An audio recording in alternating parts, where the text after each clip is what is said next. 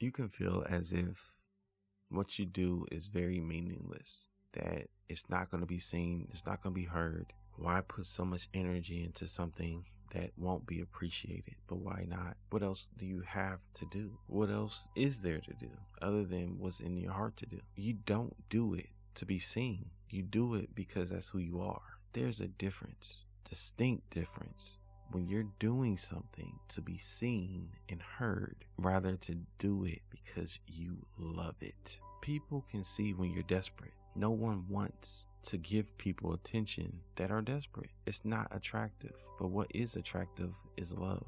When you consume yourself in your passion and just do it because you love it, you receive all the things that you didn't even know you desired. You don't need an audience. You need love. Do what's in your heart and allow love to lead you and guide you. You have to focus on the process and what you're doing now. Disregard the results and focus on your process. It will be what it's going to be. But I'd rather be happy doing what I love to do than worry about if it's going to be received. I can't control that, but I can control what I have in my hands, as long as it's in my hands. Once it leaves my hands, I can't do anything with that. I have something else to do. I've given it away. You give it away and you receive something new to do. You don't hold on to it. You let it all go. It's time to give. Give all that you have to the process.